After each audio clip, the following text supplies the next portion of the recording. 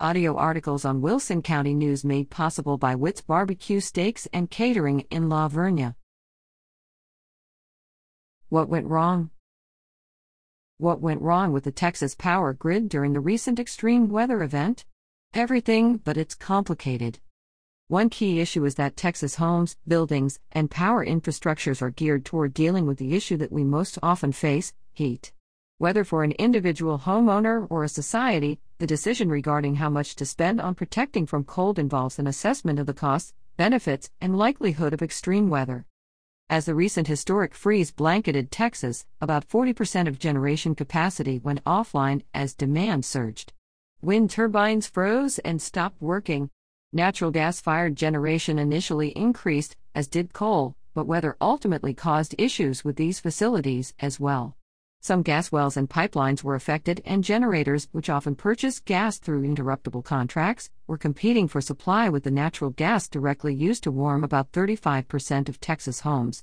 Given the vast resources in the state, a natural gas shortage is particularly difficult to stomach. Moreover, turbines, conventional power plants, gas wells, and pipelines routinely function under frigid conditions elsewhere, but winterization practices in Texas were clearly insufficient. Another issue is that much of Texas is an island when it comes to its power grid, not connected to other parts of the country.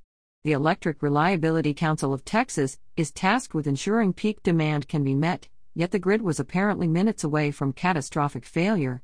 The state certainly has the energy resources to meet its needs many times over, but choosing to go it alone brings a responsibility to set up and ensure a secure power system. Placing all blame on wind energy ignores the benefits in the form of both zero emissions and lower electricity prices for Texans during much of the year. Hydrocarbon-fueled generation plants are also not the culprit, and they will remain essential to ensuring adequate capacity until at least the point when the power supply storage limitations are fully resolved. When the wind isn't blowing and the sun isn't shining, renewables are not producing power, and conventionally fueled generation must be sufficient to meet demands. Texas' relatively more competitive power market has fostered lower prices than would otherwise have been in place and more choices for Texas consumers. We have studied this issue several times. However, the recent problems have clearly illustrated some shortcomings with the structure that must be addressed. When the historic freeze led to an all-time peak winter power demand, the grid was not up to the task, and millions of Texans suffered.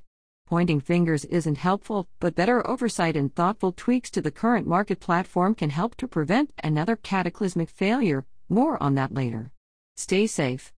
Dr. M. Ray Perryman is President and Chief Executive Officer of the Perryman Group, www.perrymangroup.com, which has served the needs of more than 2,500 clients over the past 4 decades.